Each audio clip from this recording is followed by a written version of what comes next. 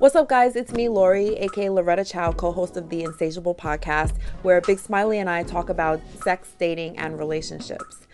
This anchor station is a place, or one of the places, where you can call in with suggestions for future topics you want to hear about, comments or questions, and hopefully be featured on one of our episodes. So the question I want to ask you guys tonight is about jealousy, specifically jealousy in relationships. Is it something that impacts your life at all? Is it something that you deal with yourself in terms of jealous feelings, or have you ever been in a relationship with a jealous person? I'd like to hear your stories because I think it's something that really does impact us all. And from a conversation that I had recently with a therapist named Bryn Wallace, who's based in New York, she has some really interesting things to say about how jealousy in many ways is a physiological process. It's like something that happens to your body when you see something that triggers some trauma from your past that makes you doubt your significant other or fear losing them. And those are very real feelings that she recommends people embrace and accept, but it's also something that, sometimes isn't really founded on the realities of the present. And I think that does impact relationships a lot. But I also think that it can be like a sort of developed defense mechanism, and in some cases maybe saves people from making mistakes. So that's why I want to throw this out there and see what you guys think and hear your stories about whether jealousy has had a positive impact on your life, a protective one, a negative one, and also, the different ways that you use to cope with it if you have, and whether you feel like it needs to be coped with. So call in and let me know. I want to feature some of your feedback on this because Smiley and I will also be talking about this at some point in a future episode. So my own story with jealousy is that it has evolved a lot over time. And when I was younger, I was the type of person to have a lot of jealous impulses and to act on those jealous impulses every single time, by taking it out on my partner and stuff. And it was for a couple of reasons. It's partially his fault. So, my own background, was that I had a pretty unstable relationship with my parents growing up. My parents were very loving, especially my mother, but, my dad wasn't always around and I saw their relationship break down. So I did have some baggage there. But with my relationship, or that first serious one, that I was with a person who constantly made me feel insecure.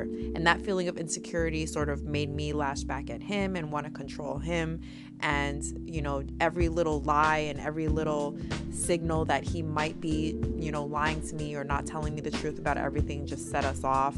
And it was a really unhealthy space to be in.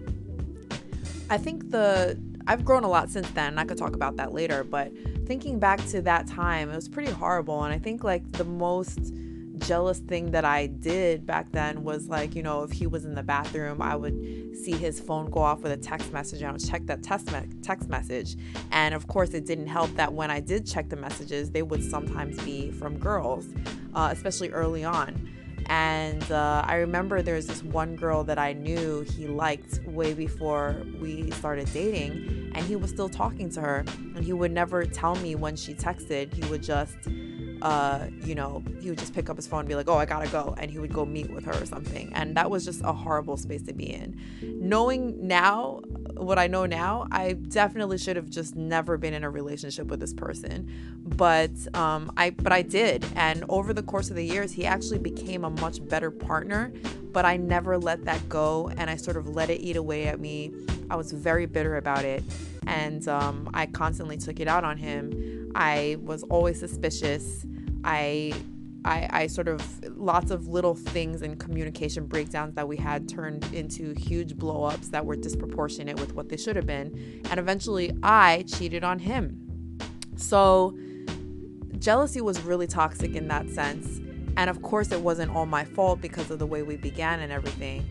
But I did learn a lot from that experience in terms of telling the difference between signals that I should be jealous, like rational jealous signals, as in him getting text messages from another girl and not telling me what was going on and meeting up with her secretly and all that, and the later jealous impulses that were just me continuing to react on those rational signals but acting irrationally about that, if that makes any sense.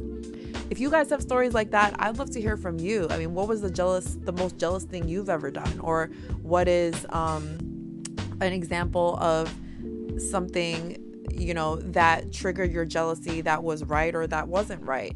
Have you been in a relationship with someone who has done things, acted on their jealousy with you in terms of like going through your phone and stuff like that? Have they done worse?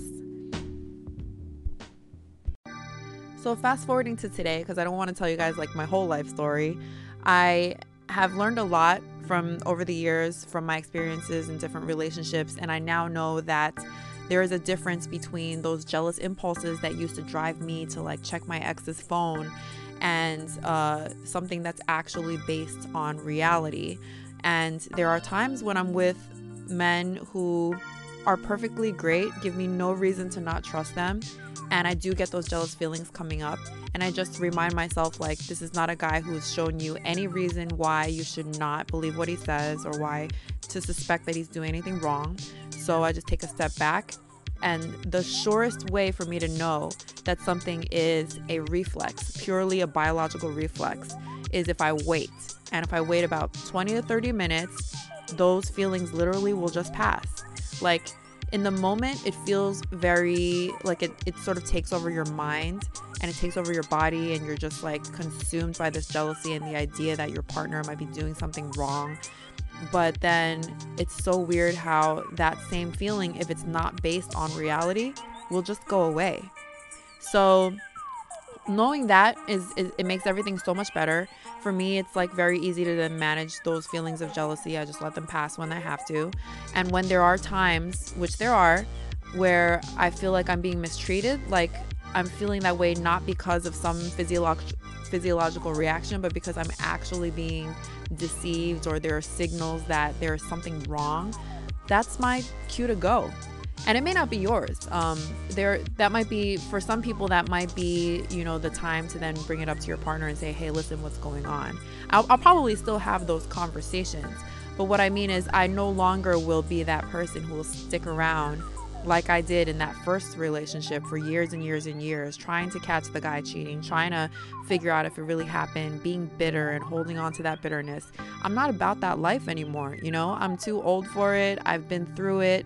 I've been in love. I've been out of love. I mean, what I don't need now is to argue about semantics and whether or not someone cheated, whether or not someone lied. If I feel that I'm being made to feel insecure about myself or about a relationship that I'm in, that's the time that relationship needs to end. And I'm happy to say that I can do that pretty drama-free now, and it makes me a much healthier person, and it makes my relationships more healthy. Thanks for listening today, you guys.